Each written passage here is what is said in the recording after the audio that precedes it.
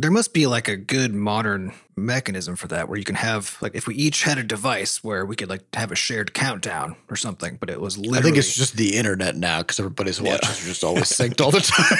Butterscotch Shenanigans. Hey everybody, welcome to episode 380 of Coffee with Butterscotch, the game dev comedy podcast of Butterscotch Shenanigans. I'm Seth and I'm the games programmer. I'm Adam and I'm the tools programmer. I'm Sam and I'm the artist. And this is a show where we talk about life, business, and working in the games industry. Today is September 9th, 2020. Before we get started, we have a warning. There's going to be profanity in this show, so be prepared. Be prepared for that. We'd also like to thank our supporters over at moneygrab.bscotch.net. Thank you very much for letting us grab your money so we can keep our microphones powered. We're trying to get them powered by nuclear fusion technology, which is really coming along. Yeah, it took a lot of investment though. So keep that flowing. So far, worldwide, we are just like trillions of dollars deep into this. We've only managed to heat plasma to 100 million degrees Celsius for like 30 seconds, which is almost enough to get a podcast episode out. So, a little bit more money, and I think we got it. Mm-hmm. And then also, I think we'll solve all the world's energy problems too, which would be pretty great. But mostly, it's the podcasting that is the focus. Can you even imagine how much crypto we could all have? It would be amazing. That's true. Oh yeah, everybody would have billions of cryptos, and then we'd all be rich. Yep, that's how that works. That's how it works. All right. Well, we've got some life news. It's been a couple of weeks since we last recorded. I was at the end of one of the episodes. I said, I was going to be in Amsterdam on a trip. That did not happen. Our grandfather died during the previous couple of weeks. He had been not doing too well at the end of his life, and so it was late stage Alzheimer's and all that. Yeah. Stuff. So it was not entirely, it was kind of unexpected, but it was one of the, everybody's kind of always bracing themselves for like some kind of cascade of problems at some point when somebody reaches that stage of life. So it was a tough time. We went and spent some time with the family. So I canceled my trip and we all got together and went up there. We were pallbearers at the funeral, which, was a strange experience, I have to say. I think the weirdest part of it is that nobody warns you just how heavy the casket is. Yeah, it was incredibly heavy. Yeah, and they were just I knew going in because like it's a farm family, right? So it's like our uncles are just these huge dudes, and they can crush like they're neutron stars. Let's be real. They're like a never-ending story of that rock guy, that like can just eat rocks. It's like that kind of a vibe, right? And so like just like farmer strong, right? And then here like we come along, but in particular me as this computer dwelling, hobbit, right? With just no strength whatsoever. And I warned them ahead of time. I was like, cause they were like, oh yeah, we're going to need you guys to be pallbearers or whatever, And I was like, I will not be able to help, I could be there symbolically, I guess. But even though I knew that I was weak and it was like kind of a joke, it was like, that was going to be kind of hard, I wasn't prepared for just how out of my depth that was. That was heavy. Shockingly heavy thing to carry around. Even with, I think there were 6 of us on the thing. There were 7 at one time. Yeah. But we also had dramatically varying heights. Yeah. Mm-hmm. So that doesn't, it doesn't help. But and also, I had, my first response to like, hey, we want you to be a pallbearer. First response was like, no. Yeah, same. Yep. It's going to be hard enough already to be there at this, just like emotionally, to be there at this thing. I don't want to also have a job that involves, physical labor and all this stuff. And then I thought nobody wants to. Yeah, it's not that, right? Like nobody jumps on that opportunity. And it's kind of like, this isn't about me. Yeah. And so I was like, I'll do it. because somebody's got to do it, and it was our grandpa's request that his grandchildren be the pallbearers. And it's like, yeah, we'll definitely do that. Yeah, I think it is one of those things too where it's as heavy and potentially dangerous. I was worried because I've just sort of finished a bunch of PT fixing my low back. Yeah, and this thing is so I felt heavy. the torque. Yeah, and it's in my on back. and it's only on one side too. Like you're just holding on with a right hand or left. Yes. hand, right? And so yeah. It was so heavy compared to my weakness that I wasn't even in risk of injury. I was just in risk of just like collapsing, just falling to the ground. Yeah, as we were making our final sort of walk over to the gravesite, and Adam and I had swapped spots after the first one. Adam was like, "I think I'm going to die," because he was in the heavier end. It was much better the second time. Yeah, so we swapped spots. But yeah, I don't know how you got down the stairs the first time in that position you were in. It was rough. It was so heavy that as we're walking toward the gravesite, it's only like a 15-foot walk or something like that. And I was genuinely, because I could feel my low back in that exact spot where it's torqued before. And I was You feel your "Please don't." body just I was like- decompensating. I was like, not now, let's go. It somehow managed to actually happen. hold it together, Sam. But yeah, I think it is one of those things that it becomes a meaningful thing after the fact because it's it's a heavy, hard thing to do. But I mean, that's kind of in a weird way. It's like a Physical representation of the act of the whole situation, emotional Yeah, thing. so I think it becomes actually nice if you survive it. But I think that's what I want to get at because like people said like, oh yeah, you're gonna be a pallbearer, and I didn't have really two thoughts about it as far as wanting to do it or not because I just didn't realize how heavy that thing was.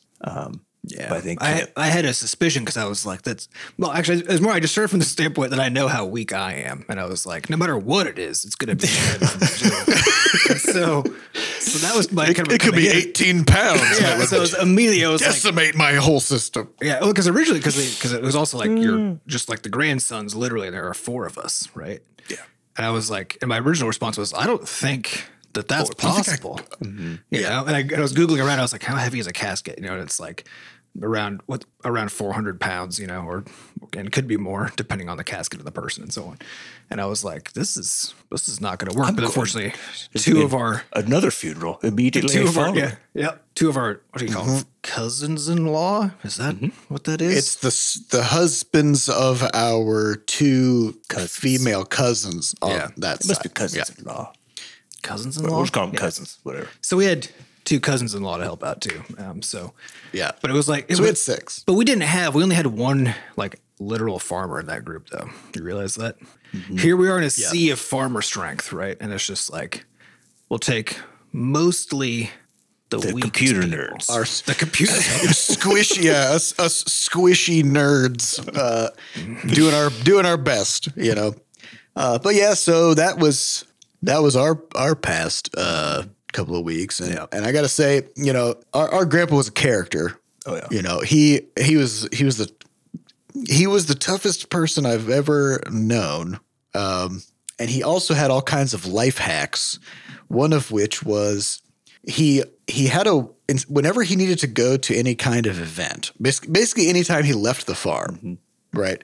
So he's like going to see, like once, he went to see Adam in Chicago, right? When like Adam was going to college there, or he would like when he goes to church, basically anytime he went anywhere, weddings, whatever. Anytime he left the farm, it's like, okay, that means it's an event. It's a fancy event, and he always just wore like khakis, blue shirt, and a white cardigan. And because literally that was just the same one, like it was the same one for like 30, 40 years. And so because that was just his look for getting dressed up and going somewhere, then everybody knew like no matter what the event is, he's going to look good. He's going to look nice. He's going to look put together. He's not going to adhere to the specifics of whatever the dress code are, but he left the farm and he put on his signature look and he's good to go, right? And so, man, that guy saved so much money on outfits.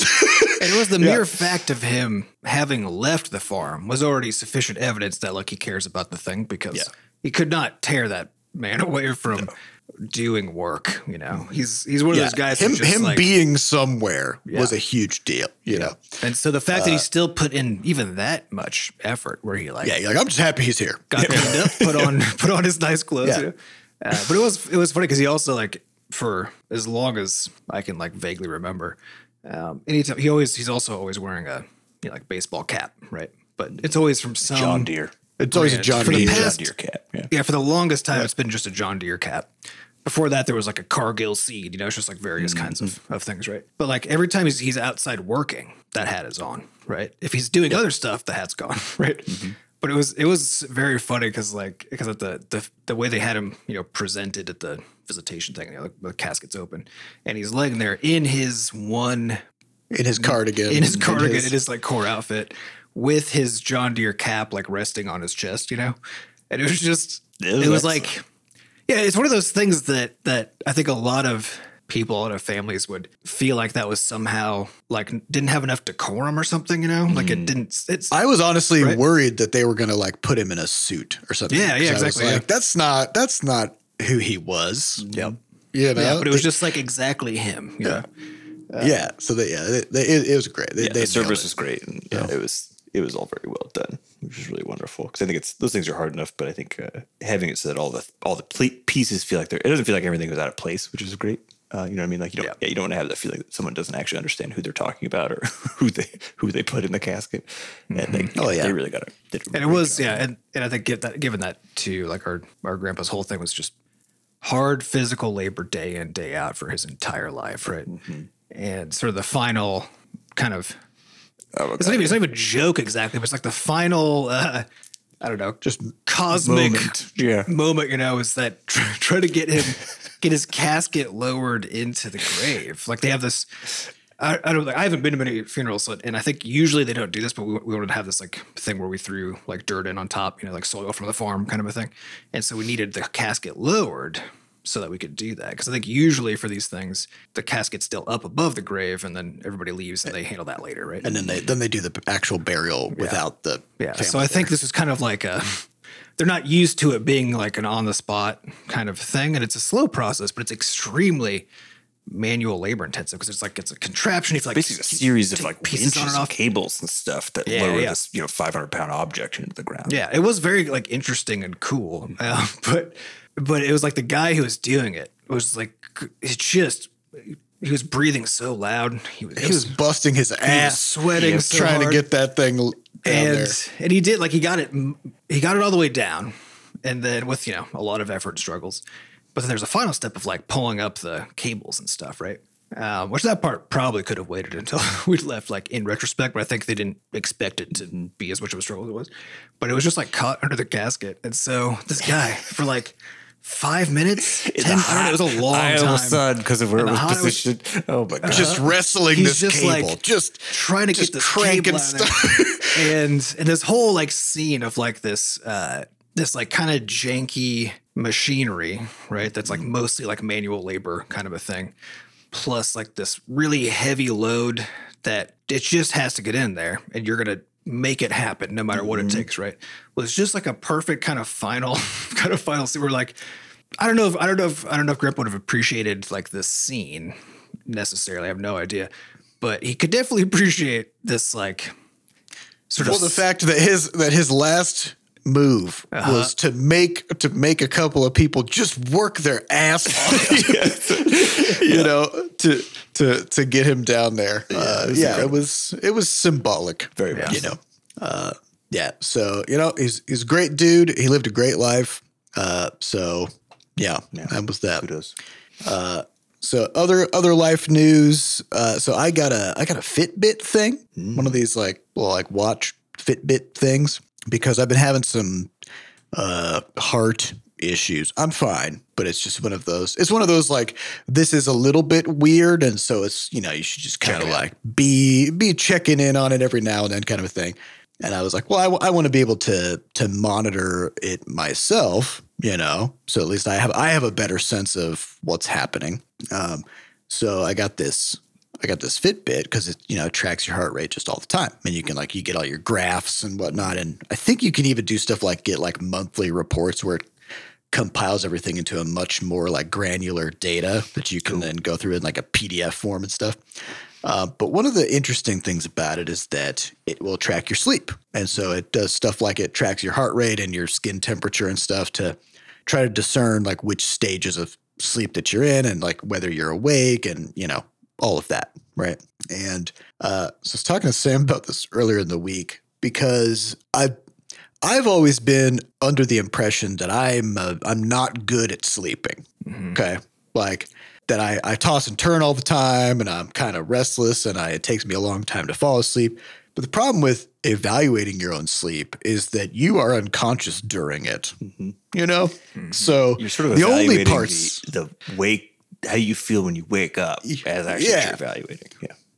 well, you're evaluating two things. One thing is that when you is how you feel when you wake up. The other And then thing your is vague recollection of having woken up or not. So, the times and of course those are the negative parts of the night where like you woke up for some reason, right? And then you're trying to fall back asleep again. But because you know your brain tends to sort of like put an outsized weight on negative experiences, then even if you woke up for just like a few minutes and then fell asleep pretty quickly, in your mind, you may think back and be like, man, I was laying there for like 20 minutes and I just couldn't because I was like mad. You know, you don't actually know how long you were awake. You're half out of it, basically. Yeah. And you don't know the moment that you drifted off to sleep. It's not like you've got like a little like notepad where you're like, okay, I'm asleep now. Check, done. Right. So I've been kind of disoriented because I've been looking at my Fitbit stuff and it's like, basically it's telling me that I'm doing like a pretty dang good job of sleeping. Basically one thing is feels true, which is like, yeah, on a given night, I'm awake for about an hour. It's in like these little random moments, you know, where like you'll like kind of wake up in the middle of the night and, you know, for a few minutes here. Yeah. So it's kind of like these little moments that are peppered throughout the night, but then it's like, you know, quickly fall back asleep and then good to go. And so like one night, you know, it's like the dog is sneezing and there's like all kinds of chaos happening and stuff. And I woke up thinking to myself the way I always think, which is like, man, what a terrible night. You know, like I didn't sleep a wink. And then I look at my Fitbit and it's like, this was your best night of sleep in a week. And I'm like, what? And then but what is it? I mean, what makes good sleep though? Because it's the interruptions that are the part that makes it bad. It's not. I mean, if you're like light sleeping, so it's like constant interruption, that's obviously bad, right? But if it's like deep sleep, like deep successful sleep, punctuated by even a couple times by in the middle of REM or something, you know, like at a part where you're supposed to be like actually restful. Because the thing that actually is the worst about sleep is, you know, waking up, right? Mostly, right? But you might do that multiple times, which makes it a bad overnight of sleep, right? But it's all about like where in the sleep cycle that happens, right? And well, you would think so, but also like if you then just immediately fall back asleep again and enter back into that sleep state pretty quickly, then it's probably fine. You know, maybe, I don't know. Probably. Yeah. Right. And so now I feel like who's gaslighting me here, right? Because I woke up and I was like, all right, I slept. I had a terrible night of sleep based on like the facts about the night that I can recall. Yeah, because it should be evaluated based on how you feel, not based on what you think happened. Well, that's the thing. Because then I was like, I feel pretty tired, but also I always feel kind of tired when I first wake up, you know, and then like within a half hour, like I had my morning routine and stuff, and like I feel fine. I feel pretty good, right? And then at that point, that's when I check my Fitbit, and my Fitbit is like, "Yeah, you slept great." and I'm sitting here thinking, have I just always my whole life been just generally pessimistic and like overemphasizing the negative aspects of my sleeping, and have actually just generally been sleeping pretty much okay? Well, quite possibly. I think it's a weird thing because it's like the power of a narrative is what kind of comes into play here, which is like, oh yeah, I'm not good at sleeping, so you know, you start on that path, right? And you start now every time you wake up in the morning, you're searching for these clues about how bad of a sleeper you are. You know what I mean? And so everything becomes about tallying those things as opposed to essentially, waiting until, you know, an hour and a half after you've woken up and then being like, did I sleep well now that I'm sort of in my body for the day? And there has been some really funny studies on this actually, where they've done stuff like giving people Fitbits and then fed them. I think it was like a Fitbit or equivalent. It was like false data. Yeah, fed them false data. Yeah. So they would say like, Give them a placebo effect. to see like, can you cause a placebo effect with sleep? And yes, you can. You could tell You can someone cause it with almost anything. almost anything. You could tell someone who slept great that they slept terribly, and they will feel worse during the day. And vice versa. You could tell someone who actually slept quite poorly. Actually, according to this, like, yeah, you slept great, and they will feel better. So I think what's odd about it is like the data is not the important part really of the sleep experience, right? It really is that sort of overarching narrative that you're putting yourself or like buying into for yourself. And yeah, you could use them like a Fitbit to sort of, hopefully correct it in the right direction. But I could also feel like I could see the opposite situation. Someone who thinks they're actually sleeping great and then they get a Fitbit and now they are like moody and, because But I mean, because the only way you can correct something is if you've accurately, is at first you've accurately identified a consequence, right? As in like, I am tired in the morning in a way that I shouldn't be, right? Mm-hmm. So if you've correctly identified that, which is already not necessarily, as Sam's talking about, or necessarily true. Questionable. But how do you know? But now you have to, if you're like, okay, I think that's true and I want to fix it, let me evaluate my sleep, right? Using like a Fitbit or whatever. And now you start looking at the data, right? The problem is that what the fuck is correlated in the data? Yeah. Like you do not know. And there's sleep is still one of the weirdest things because like we spend a third of our lives doing it and barely understand it at all, right? So like, and this is what I was asking, like, I know for my own sake, like sometimes if I get like 5 hours of sleep, I feel way better, right? Mm-hmm. Than if I get, 7 or 8, right? And other times if I get like a seemingly the same, like, amount of sleep, like consistently, like, 7 or 8 hours, I just like start to feel worse over time when I wake up, right? Yeah. Because it's not as simple as like how many hours More is, yeah. And yeah, I think one of the core things that my wife and I both have found is that waking up to alarms or being awoken by something, right? Like in the middle of the night, like those are the things that, as far as we can tell, seem to correlate the strongest with having a shitty next day, right?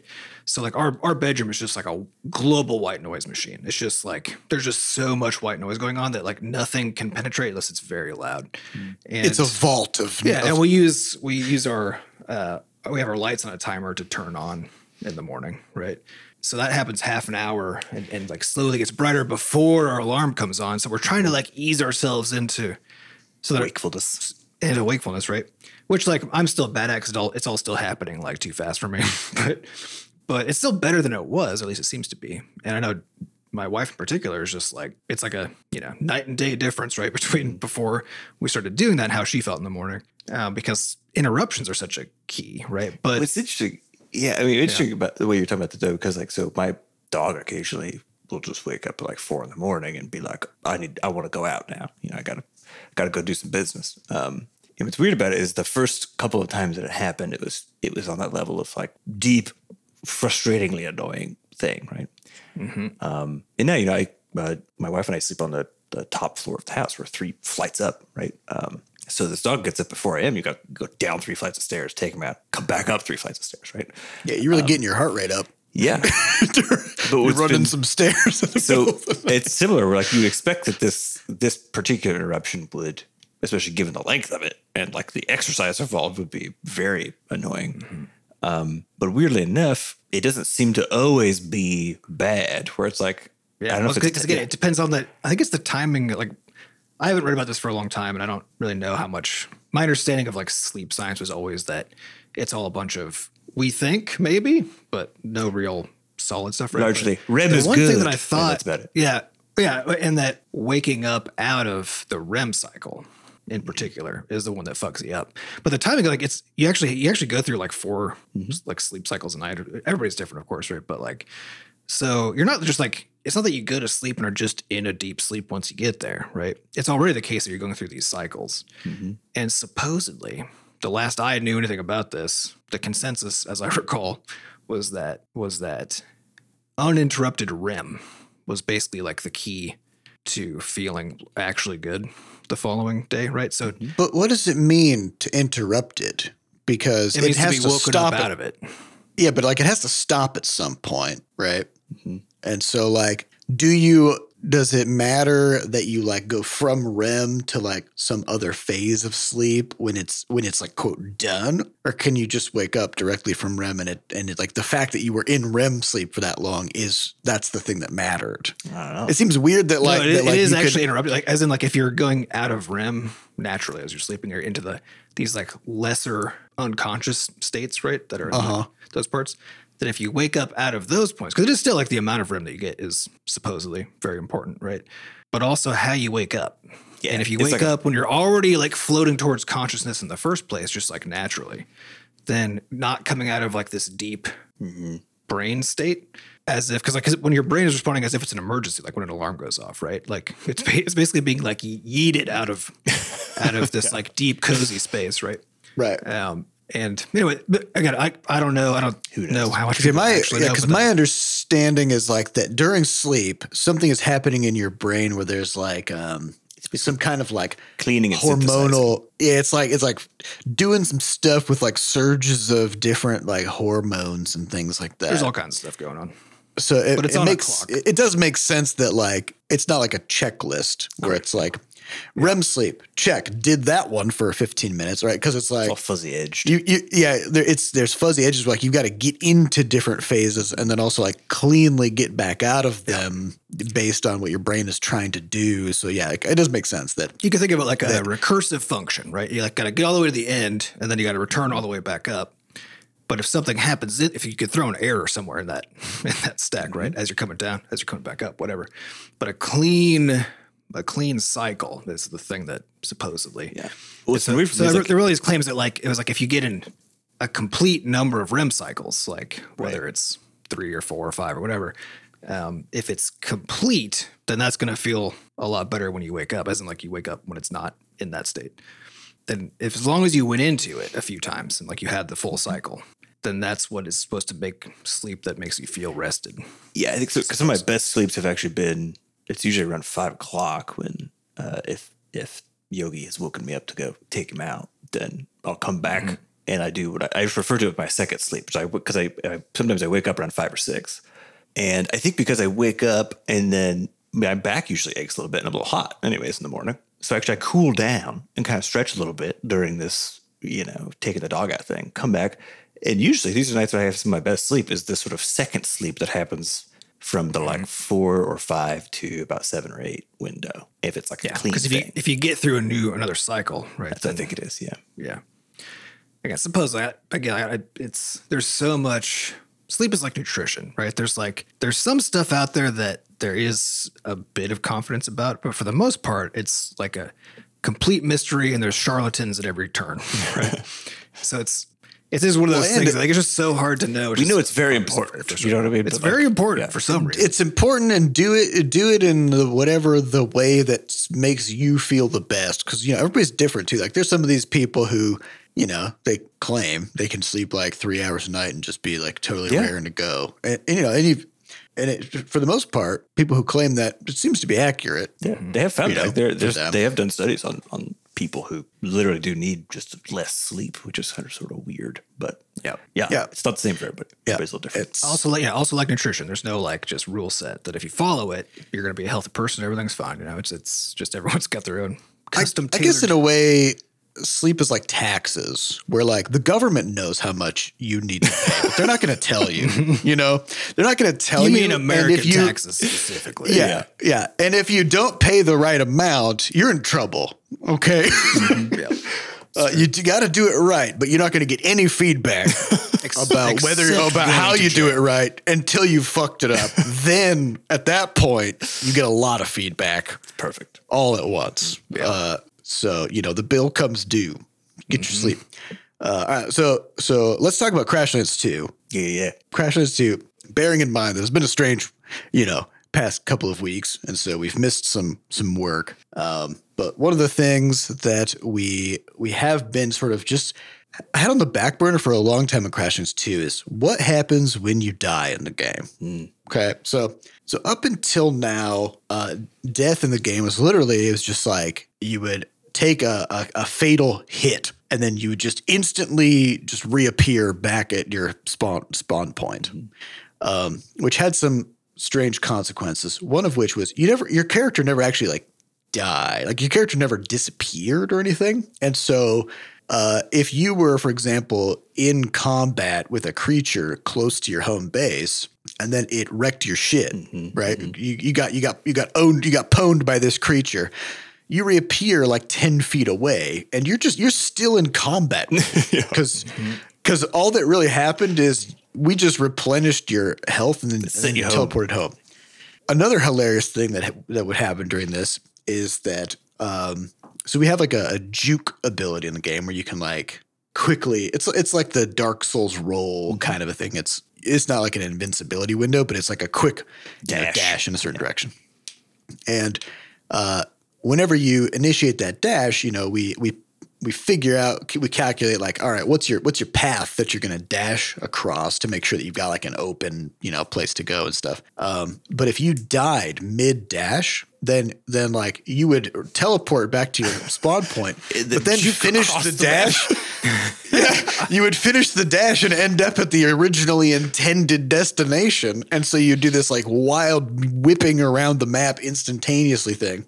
And then the final thing that was kind of fucked up about the death thing was that if you died really far away, you would teleport back home, but the camera would then it would pan back there. It wouldn't like teleport back there. It would zip across the map. And one of the features of Crashlands and Crashlands 2 is that like the map is pretty big, and so we do this dynamic spawning thing where we only spawn stuff that's in the immediate vicinity of the viewport. So most things that are off screen, they exist. Yeah, they exist as data, but they don't actually have like an object in the world. There's no code running on them. Yeah. Because having 50,000, 100,000, whatever creatures or trees or whatever all running at the same time, checking collisions, can't do it, right? It's too much. Computers aren't that good yet. So for the most part, they don't exist. But then what happens is as the camera's whipping across the map, the game has to like instantaneously spawn and despawn all these things as we go across, which then is just hugely problematic in terms of performance, because now you've got all these residual like creatures that are still like wandering around way off screen waiting to despawn because they've got little timers on them and stuff. So it's just like not great. It's one of those like conceptually at its core, the death mechanic was like, yeah, you die and then you reappear at the start. But mechanically, we didn't really spend any time actually like implementing it and sorting out the jank. I mean, it is one of those interesting things. It's like we've talked about the door problem in the past, and if you haven't heard of that, just do some Googling. There's some really nice articles about the idea. But the gist is that in video games, things that seem like they're going to be simple are often not, right? Because you have like your real life shorthand, and so like in that example, there's the door, right? It's like, so if you have a door in the game, right, then how hard could that be? Just put a door in there. Like, yeah, as a designer, you just say, this game has doors. Yeah. And it sounds like as a human, you're like, yeah, I understand what a door is. Yeah. So no problem. And so now as the programmer, then also as subsequently QA, right? Like how do you implement and how do you evaluate the implementation of a door, right? It's like, well, what are all the questions you have to ask? It's like, okay, can the doors be locked? Can I see the character go through it? How does the character know they're next to it? How do they open it? How do they open it? Can they take stuff through it? What happens if they're holding something when they go through? What happens to their inventory? What happens if they're dying as they go through? You're like, what happens if something is blocking the door? Does it open anyway? Does the door have to check for a collision? Does it have to know it's blocked? Right. Yeah, so like the list starts to all of a sudden of like what has to happen to just have a door. If an enemy is too big to fit through the door, does it know how to crouch, or is it just trapped now? Or does it just clip through the door? Yeah, the list goes on and on, etc. So death in a game is the same deal, which is like you just think of it as like, oh, I die and I respawn. Like that seems very simple, right? But as Seth just described, the reality of like this enormous running contraption that is like the game with all of its parts doing stuff, right? What does it mean for all of that when you die? Yep. And then what happens under all these different conditions? Like you're juking across a river and then you die mid juke, right? Like there's an endless number of just design questions that have to be answered, but then also unintended consequences to any single one of those. And so it might sound weird that like that's really complicated. We decided not to address it until we had a whole bunch of more stuff like in place, right? Except it has to occur in this complex context. So we can't really know how it's supposed to work until like a lot more of the context is there. Yeah, I think the major part for us was that we knew we wanted death to be more meaningful than it was in the original, where in the original questions, when you died, you just drop like the last 15 things you picked up, which basically amounted to like cutting the last 3 trees you cut down, essentially, right? It would set you back by like 12 seconds. Yeah, tops. And because the world's procedural in that case too, you don't need to go back there because you just go anywhere and you'll get the same stuff. You know what I mean? So who cares, basically? It was basically just a little time hit, but not really anything else. So with this one, we wanted to ask a different question, which is instead of asking the question, how do you make death essentially non-burdensome for the player? It's just a different framing, different question, which is how do you create a death that would enhance the actual overall cores of the game, the exploratory components, the curiosity components, etc. What would that look like? And of course, rolling in the absurd stuff that we like to do. So yeah, and as a note, my favorite model of things. So like death is just things. Something went wrong, right? Mm-hmm. Like something went poorly for you, and you failed, right? So one of my favorite games is Kerbal Space Program, and what always happens in Kerbal Space Program is when you fail, your Kerbals are stranded. Either they just exploded, dead, yeah. And that's done now, right? Or they've run out of fuel somewhere and they're just trapped. They're like stuck on a moon or on another planet, or they're just floating around in orbit.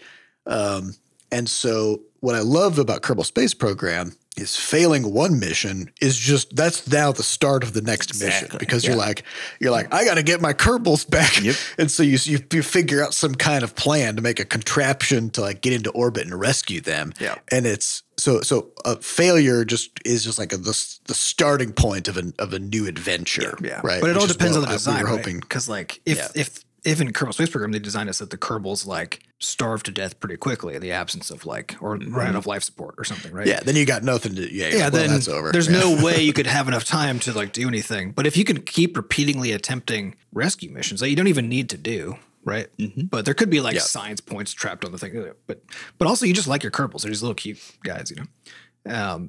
So then you end up going on these like really wild adventures that you are a consequence purely of your own actions, right? Mm-hmm. But the game gives you space to explore that by how they chose to handle the question of like what happens if you get stranded in space. Mm-hmm. Yeah, and so I think that the whole framing of failure is just the start of another kind of adventure is sort of what we wanted to pull on and see if we could really pull off in the case of Crashlands 2. So basically, what happens now is similar to the original, you drop stuff when you die, but dissimilar to the original, you drop all the stuff, all the components that you currently have on your person. And it's not Dark Souls like where, if you do it again, they just explode. So you just gotta come back to your body and find it. But the nice thing about that is because the game is not procedural now, the place you died is by definition, because it's all a hand-built world, is an important place that has a thing going on, right? It might be that you got sort of ambushed by something, could have run into a creature that you needed to fight, could have just died sort of casually on accident by, getting into too many brawls or something. Just touch something you were touched the wrong thing. But then it does become this like, okay, I do need to go back and get that, but I don't necessarily, it's okay if I fail in the attempt to go back and get it. So keep that lightness present. And then we're experimenting with whether or not to basically have this kind of like a timer of sorts there, where healthy duration, like half hour of actual gameplay time, that after which basically the box holding all your goodies would kind of implode, and then you actually would lose all of them. So the question there is like, does that apply a level of urgency that's really fun to work with? Again, like, does it do what we want it to do from a design standpoint? Does failure cause the next adventure without becoming this sort of overly burdensome thing? And that's kind of where we're going with it. So yeah, and it's interesting, right? Because like there's not just an answer to that. It's so easy to argue either, because like it's easy because like my gut reaction to that question is, well, if the game is about getting to choose what you do next, if you're now on the clock to get your stuff back, then you really only have one thing you can do next now, right? And so then that takes away from the thing. But on the other hand, it provides this like interesting consequence of death plus a sense of urgency so that you actually need to go do that. Plus it also constrains you to having to get back into that same space where you just died, right? While the stuff that killed you is still potentially kind of going on because so I think about this with like Valheim, where when you die, you drop all your stuff. Your whole body. Wake up. Yep. You wake up in your bed naked, wearing like a loincloth or something, right? And you were wearing all of your best stuff, right? So if you've been playing a lot, you might have like your backup shittier armor and stuff, right? But usually when you die, like it's in a place where you're gonna die again in all likelihood once you if you even fucking make it there, because you have to run. You couldn't naked. handle it before with all your great equipment, and now you're naked. So good luck with that. It's one of those things that simultaneously creates these really fun stories where like my wife and I were helping one of her friends out who was playing on his own server, and he asked us to come help him because he went into this really hard part, which is like the plains, if you've played Valheim, with these fucking mosquitoes that are giant. They just like one shot you. And he had died, so his body was over there, but he had like sailed the fucking ocean to get there, right? Oh no. So the amount of like investment that went into finally then having his body in this place. And I guess at this point, the boat that you used is on the other side of the ocean now. Yep. So you'll have to build a new boat. Call the Coast Get Guard. back there. And so we spent like 2 hours like trying to help him do that, which at first was like a very fun, like sort of self-driven story, right? But then because it was just so challenging that all we did, we just kept on losing investment after investment, right? And and that's what happens in games like that, where you invest really heavily into kind of irreplaceable things, is that it becomes really important to get them back, but also you can't. You can't though. Right? So it's one of the, it's so like trying to find that balance of. Well, that's where there's a billion places to ease off how intense it is, and so like we don't actually drop your equipment, right? So you'll be able to go back with your armor, your gadgets, like all your stuff, that you've been using, that you had on your person at the time, just not your inventory of basically items that you use to essentially progress. Right. So it's almost like we probably wouldn't drop your like special items that you can only find once and that kind of thing. It's like quest items. Like there's basically a whole large category of things that won't drop because of the fact that if they are special and one-offs and then they get potentially destroyed if there's a timer involved, that's not fucking good because it's handcrafted world. You can't go get another one. There's only one of them. Yeah, that was the one. Yeah.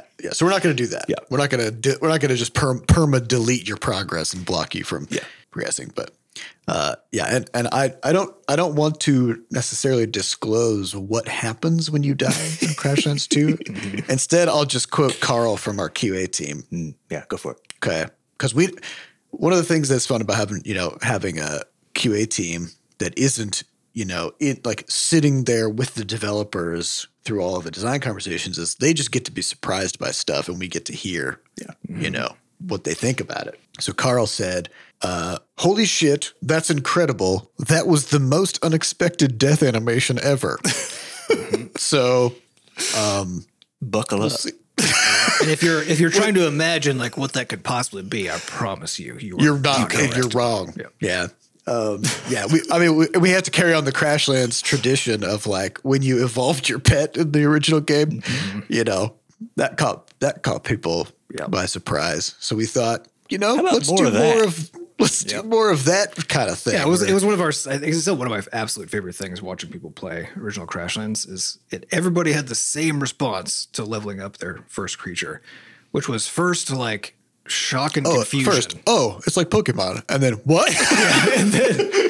and then just like gleeful amusement, right? And it was so satisfying. Yeah. Problem was like in the original game, that was one of the very few moments like that. And upgrading a pet was like, it took a while. That was a while into the game before you got hit by one of those just absolutely wild moments, So we're like, we should probably pepper a few more of those. Do more of those. So overall though, it's pretty great and it feels good, now that we actually have like a sensible mechanism by which the player can die and it's not janky and it's not broken. And so it makes the world feel more consequential and like things matter more. You gotta be a little more careful. And if you do fail at something, then now you've got a little mission to go on to get your stuff back. So overall, I think it's it's working great. And then, we got, like Sam said, we got a billion different knobs and dials we can turn. So if over the course of play testing and stuff, if it turns out that it's not working as intended, well, no problem. Tweak it. We want to make sure everybody has a good time. So, all right, I think we have time for a question. Let's do it. So this question comes from podcast.bsketch.net. So if you want to get your question onto a future episode, just go there and ask it. Highest upvoted question comes from Cuckoo Kachoo, who says, "Hey, B-Scotch brothers. Curious if any of you have faced imposter syndrome during your formative years in game dev. What the experience was, if any, and when or what moment was it that you confidently say, 'I'm Seth and I'm the games programmer,' or 'I'm Adam and I'm the web fondler,' or even 'I'm Sam and I'm the artiste.'" Fondler. I mean, I've had a lot of variations, but I don't recall That's that a good one. I think you might have done that possible. one, but and how did you really know deep down no one could tell you jack squat otherwise, even yourself? Self-confidence and sense of self isn't my strong suit. Love everything you do. Stay beautiful. Less than 3, which is heart. Yeah, I think it's always. I mean, I know for me, it's always there. I don't think it ever goes away. Largely when you see other stuff. At least in the art case, you see other stuff that people are making. It's very easy to just glance at someone's stuff and be like, "That's good." It's not. I have to go look at the architecture. Yeah, I think good. I think that discipline is particularly hard to not get hit by that. Yeah, a lot of people fall out on the art side because you look at all these artists who, and a lot of times like you come across people who are like 16 and Jesus Christ, like they're just unstoppably pumping out these incredible works already, and you're like, I'm 32. Sometimes I have a hard time drawing a face. What's wrong with me? Faces are very hard to draw. Yeah, I think what I've learned over time is really just. Is not the imposter syndrome doesn't go away. It's just, I think it cultivated more self-compassion to be like, who cares if it's fine. It's fine if I don't. Well, yeah. But yeah, I also feel that this is the framing to me of imposter syndrome is this idea that I'm getting results in a thing and people seem to believe that I know what I'm doing and people seem to believe that I'm good at it. Yeah, but I don't think that I am actually good. And it's not just a matter of time before they find out I'm obviously out of my depth and somebody finds out about it. Right. Right. That's different than just being like, I'm not feeling like you're not good. I'm not good at a thing. Yeah. Because it has to be feel like, despite the evidence that you are, right. It has to be that. Yeah. So I have to say, I don't feel like I've struggled with a lot of imposter syndrome over my years of game dev because I feel like I've generally tried to be very honest with myself about what I know and what I don't know. And so for example, like if I was to start working on a 3D game at some point, right? I know that I basically know jack shit about how to program in that environment and how to think about programming in, say, like C#, which is what I would be doing if I was in Unity, or C++ in Unreal Engine, right? And so at that point, I may get some good results, but I would know that's sort of like duct taped together. But I'm okay with that. And if people find out that I didn't really know what I was doing, that's fine because like it's true. And also, I have looked back on my own work so many times and be like, wow, I had no idea what I was doing back then. Yeah. To basically recognize that I generally don't know what I'm doing, and but neither does anybody else. Yeah. And kind of who cares? It was an interesting thing on this though, which is like, so you as I'll use the term artist, but it applies to all these disciplines, right? You as the person doing the work are privy to all of the details of doing the work, which very often just largely amounts to being frustrated, being confused, kind of like putting hours in, being annoyed, whatever, and then something comes out, right? Yeah. People seeing the thing only see what comes out, and it's sort of a classical problem for everybody who makes stuff, which is that you care a lot about how hard it was, oftentimes, how many hurdles you had to jump through, or how innovative you had to be in order to achieve the end result that you did. But the end result is all that anybody cares about. So if that end result you got, say you did a bunch of innovations on your side of things, you figured out how to do a bunch of stuff, but all you ended up with like your characters now have shadows under them. Nobody gives a shit about how hard it was for you to do that, because that doesn't matter, right? And so it's sort of a weird inversion of the imposter syndrome thing in a way, which is like the reality is that no one actually cares about the process. Nobody does, except for you and other people doing the work like you who want to figure out how to do it better, right? The people you're actually giving stuff to at the end of the day only care about the end result. And so I think that's basically where the imposter syndrome comes from, is this sense of like, I got this end result, but like I know how challenging it was to get that end result. Therefore, because it was challenging, it should not have been, right?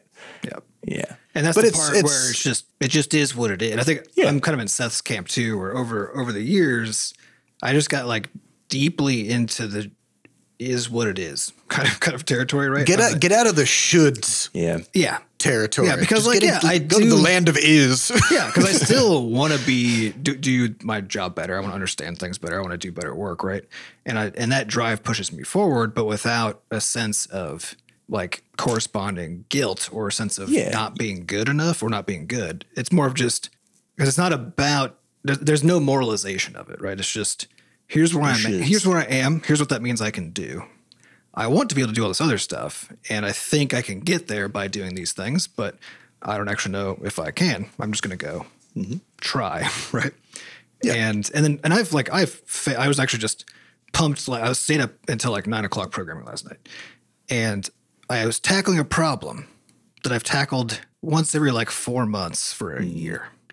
And thrown just like hours at this problem, right? And it's one of these things that like seems like it should be easy, and then it just turns out it isn't. And then last night, I finally I was so confused, and I was like thinking so hard, and I finally like got it. I finally got it to work, right? You had to power up like an anime protagonist, right? But what that meant though is that I had these like 3 other over the past year, very long and frustrating like work sessions where the end result was that the thing I was trying to do, I couldn't figure out how to do. Even though I was pretty sure there was a way, right? Which meant I was accurately evaluated that like, this is possible. I just don't know how to do it, right? But that's happened to me so often that I was just like, okay, I'll try this again in another quarter, right? You don't judge when the problem comes again to see if, to see if like, because if I can't see a way to learn what I need to learn directly, then I basically just let the failure sit and then revisit it in the future when my brain just has new wrinkles for whatever happened in the intervening time, and just see if like something has changed in my perspective on things, my knowledge, my whatever, right? And see if that time I can get over it. And it is still frustrating when I spend hours and like the end result is fuck, I don't know how to do this, right? But it's frustrating and like just that I was confused and it was hard and it just wasn't working, not in the way of like I'm punching myself, right? And there are things still today that like I've tried to do at various points that I still have not figured out and don't know if I ever will and don't know if I can. But those are just then things to work around when I'm solving problems, right? You don't need to be mean to yourself. And that's what I mean as far as like the self-compassion. Yeah, exactly. Right? It's like, you just know what you know. It's fine. It's okay. Yeah. If it feels like kind of like maybe you suck at stuff, it's okay. But like, don't need to. You can just recognize where you're at. Be as good at something as other people. Yeah. So there's something about this too that I feel like was really helpful for me, which was I'm pretty sure it was in the book, The Art of Game Design, A Book of Lenses. I'm pretty sure this was the book where the author, which I think is Jesse Schell. I think it's Schell. I think it's from Schell Games. Said something along the lines of like, what I want you to do is like pretend like you're putting a ring on your finger. Okay. Just make that motion. It's an invisible ring, but like this ring means like you're a game developer. Okay. Like the fact that you're wearing it, it means you are a game developer. So from the moment that you start programming your first game, you put that ring on, right? And you're a game developer now. Congratulations, right? And for some reason, and he's like, nobody else can see it, but they don't have to see it. Like, you know that it's there, right?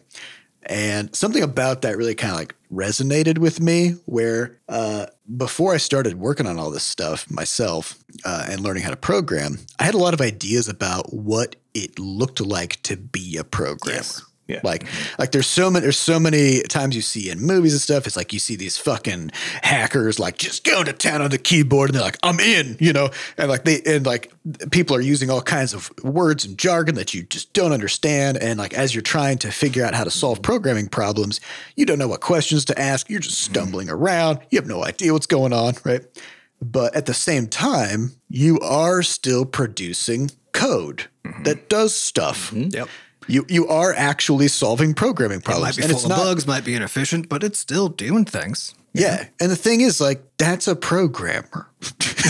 you're a programmer, right? I think it's thinking of things as like a destination / threshold rather than there's some just point ownership of a path, right? Because like on any path toward anything, you start at zero. That's how that works. You don't get to start with anything, right? Yeah, and it doesn't mean that once you get to like mile marker 382, you're a programmer now. It's like you were a programmer at the beginning. Not a great one, to be honest. but that doesn't make you not a programmer. Yeah. That just means you're a beginning programmer, right? And I remember like having this conversation with Sam where he never called himself an artist until like a year after Crashlands came out. So he had been doing game art for 4 years at that point? 5 or 6 years. 5 years. And we had literally millions of people who downloaded and played across all of our games. Get letters from and he people would always being like, frame "Oh, it it's as so like, fun. I love the art." It's all And like I'd be 4.5 whatever. star reviews, like Garbage. Yeah, and the thing is like, and that's where the imposter thing comes from, where like you have an idea of like what is an artist and what is an artist capable of, and do I look like that, and am I capable of that? Like, does my life look like what I imagine an artist's life looks like, right? And no, it's never going to, because it's all made up. It doesn't look any given way. There's no just. And I think we kind of get some of this confusion because there are some like really well stereotyped paths that people can take, like becoming a doctor, becoming a lawyer, right? For the first parts of those careers, it's like there's a standards body, there's like rigorous requirements, and but they're all very specific. But even in those, if you actually talk to people who go through that process, every person's experience is so fucking different, right? Even in these really tightly stereotyped things where there is a progression where it's like, oh, you're a medical student. Yeah, an extremely controlled a resident. Right? Now you're an intern. Now you're an attending, right? There's like graduation that happens. And we grow up where every year of our lives, we graduate to the next year of school, right? So like we're trained to have this idea that you sort of unlock new things you get to do and are capable of doing in these like tiers over time. Yeah. Like you're not a thing, and then you work toward the thing, and then at some point you become the thing, And the reality is all of it is a discontinuous jumping kind of thing where there are no actual standards for anything. Like we try to put standards on things, but it's not actually possible. And so everyone's experience going through it is different. No two can look the same.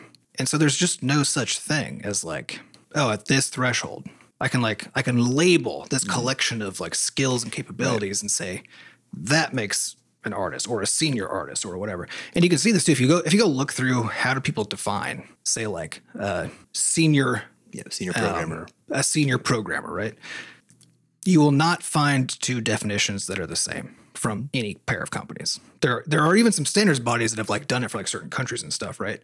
But even those, if you actually look at what they describe, you're like, this is very non-comprehensive, right? It's like it has almost nothing in it that are all these like softly evaluated things, because that is the best we can do. There's just no such thing as these thresholds. Well, not only that, but I know for a fact that I would fail almost every programming interview at any company that has them. I probably also would. Because I know that one of the kinds of things that they ask about are sort of like algorithms and data structures. Algorithms and data structures.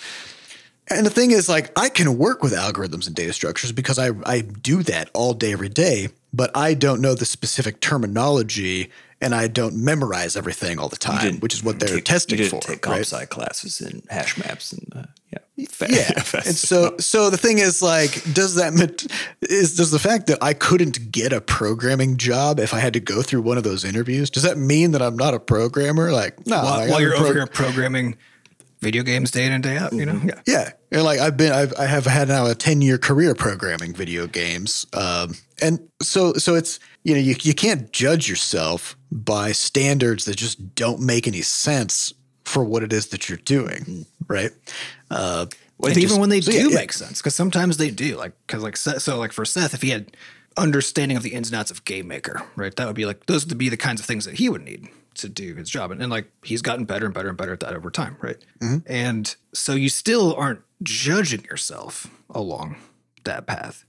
You're just trying to describe where you are in it and what's next. Right. Yeah. You're trying to evaluate the parts that seem like they should be easier for you to do, or evaluate the parts where like there's something that has a bad result. There's a hole, and you need to be able to fill in that thing for some reason. Because it's also a premature optimization problem, right? Like, you don't need to know about a thing necessarily until it's in the way. And it is true that the more stuff you know, the more approaches you just have available to solve problems.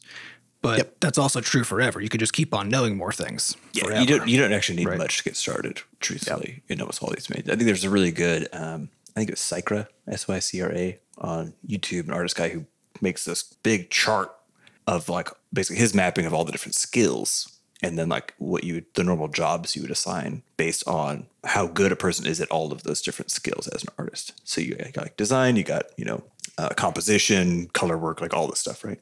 And the reality is like any one of these positions that he ends up looking at, if you're an illustrator, for example, you only need like the things that you need strongly, or like maybe 2 or 3 of those things. And then you need like just base level knowledge of everything else, right? And this is why there's always a joke in art circles, which is that very few are good at perspective, because perspective is extremely technical and really fucking hard and generally annoying. And so most people just nowadays, you'll just mock up some shit in 3D, take a screenshot of it and paint over it.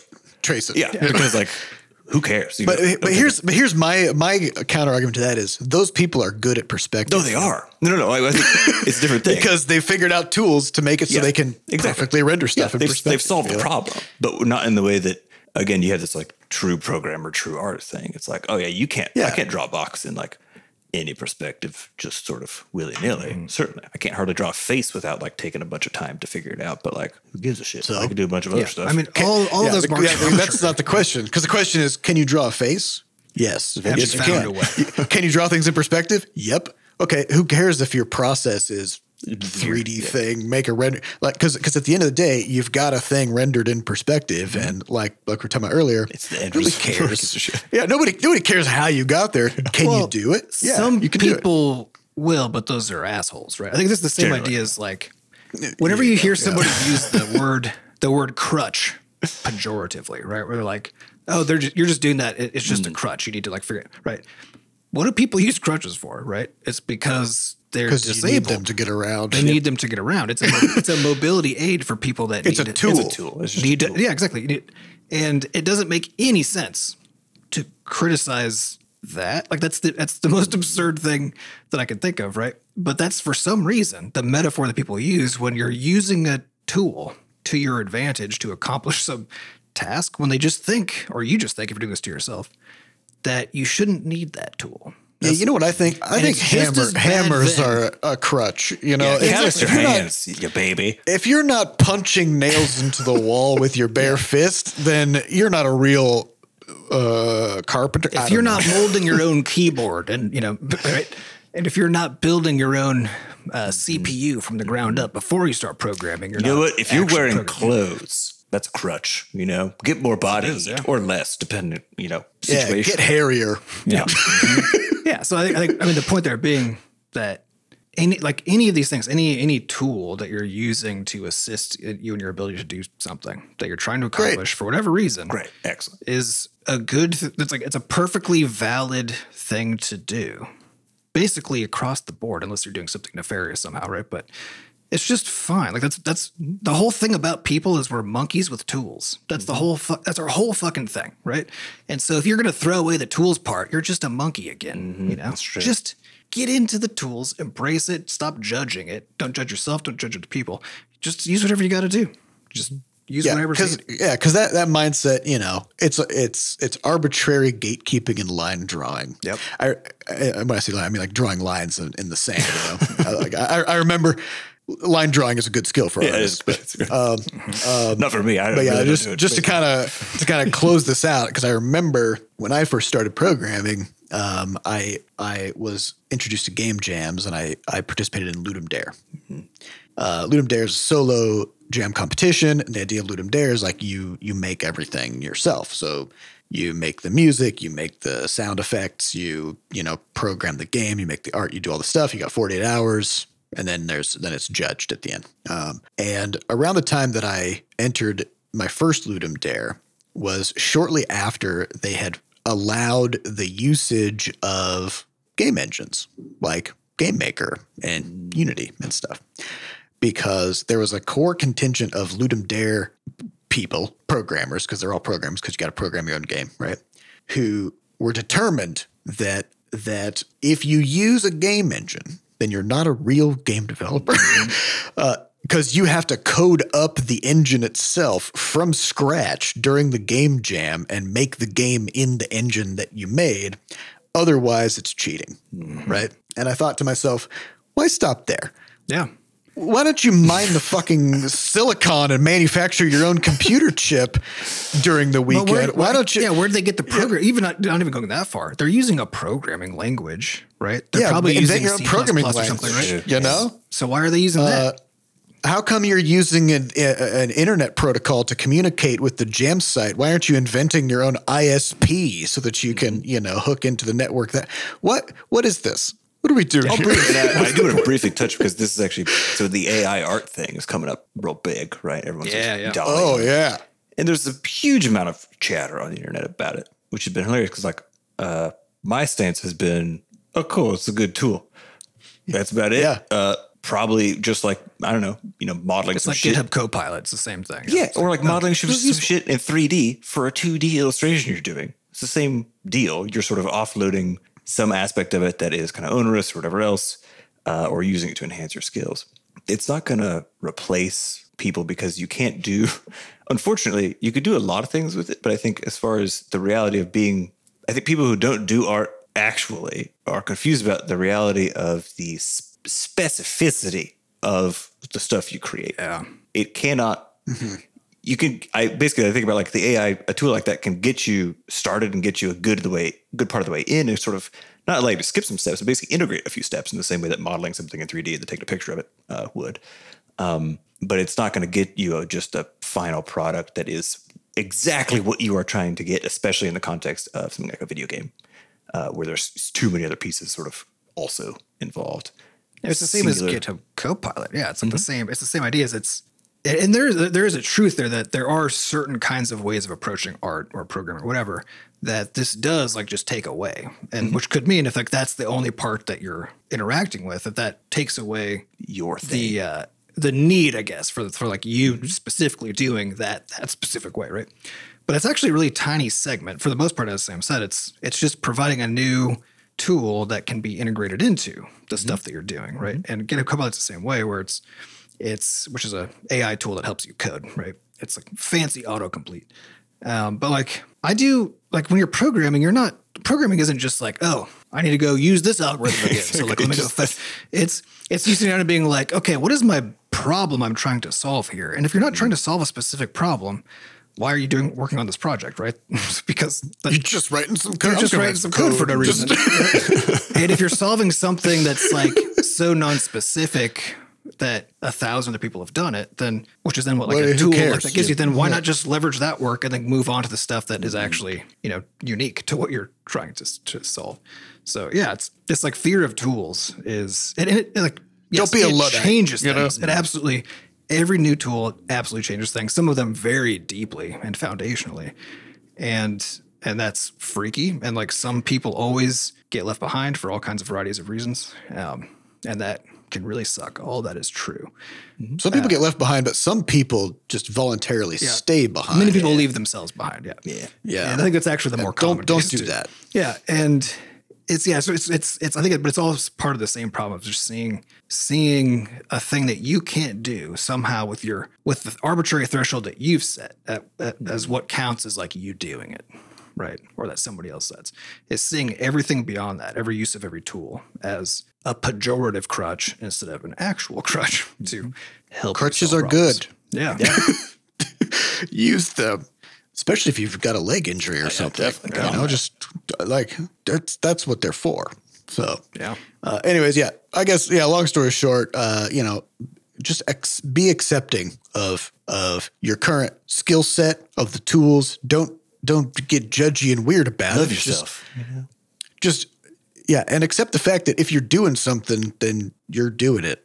Yep. And there's no like set threshold where like you're allowed to say that you're doing it. You can admit that you're doing it badly, and that's fair. That's great. You know? Be honest. You know, that's good. That's healthy because that lets you improve if you know what your weaknesses are. Well, and But it doesn't mean that also- you're not doing it. Yeah, You're but that's still also the doing thing it. that causes the conflict too, right? Is people who feel like they've put in all of the work to get to the point where they feel like they're competent at a thing. And they feel like they now, because they've been suffering the same thing the whole time, not feeling like they earned the title, right? And they finally get there and they feel like they've earned it. And like the classic being an asshole human thing is to see other people who haven't gotten there yet, then claiming that same title, right? And those are the people who then make a lot of noise and are just You didn't jerks do it the way about I did. So yeah. Oh, And yeah. Count. So that's Shut up. that's just bad. That's just bad energy, bad behavior, right? It's like Well, it doesn't help anything. Doesn't help It doesn't move anybody and that's- forward but it's- anywhere. It's the problem of having the concept of like the thresholds and the titles and stuff, right? Because you can just describe what you're doing as programming. Therefore, you're a programmer in the general sense.